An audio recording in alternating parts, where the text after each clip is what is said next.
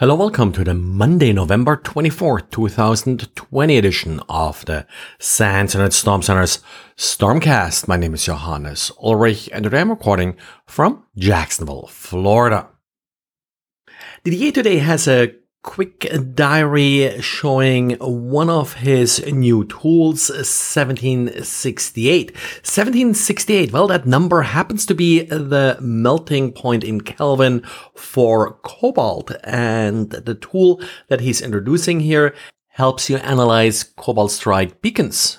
Given, of course, the ubiquity of cobalt strike in somewhat more sophisticated attacks these days, this is certainly a new tool to speed up the reverse engineering of these beacons. Now, cobalt strike, of course, is a commercial tool. It's used for pen testers, but yes, bad guys, of course, have gotten their hands on it too and are using it to compromise networks. Well, it looks like attacks against domain registrars are back, and the latest registrar to facilitate these attacks is GoDaddy.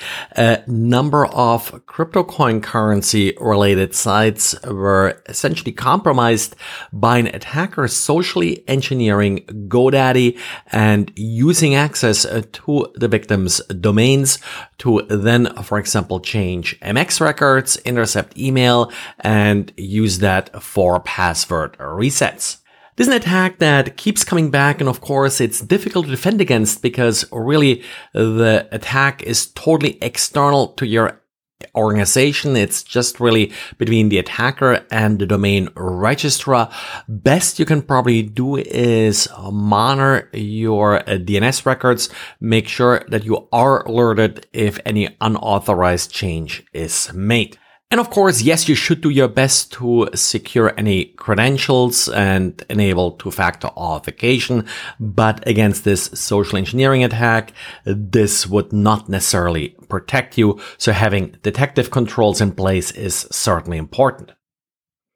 And talking about various mischief being done with domain names, the FBI is warning that they're seeing an increase in spoofed FBI domains. Essentially what the attacker is doing here is just registering a domain with the letters FBI in the domain name and then using that to fool victims into believing that this is the actual FBI or an FBI related website. Of course, very old phishing trick, and yep, still works. And of course, again, just like the social engineering, totally sort of external to the FBI and difficult to defend against.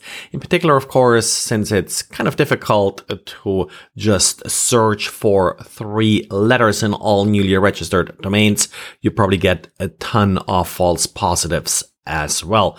But some of the better ones here are, for example, FBI Kids, FBIintel.com, USFBIGov.com, and a number of similar domains that could easily be mistaken for an actual FBI-related domain. Well, and that's it for today. So thanks again for listening and talk to you again tomorrow.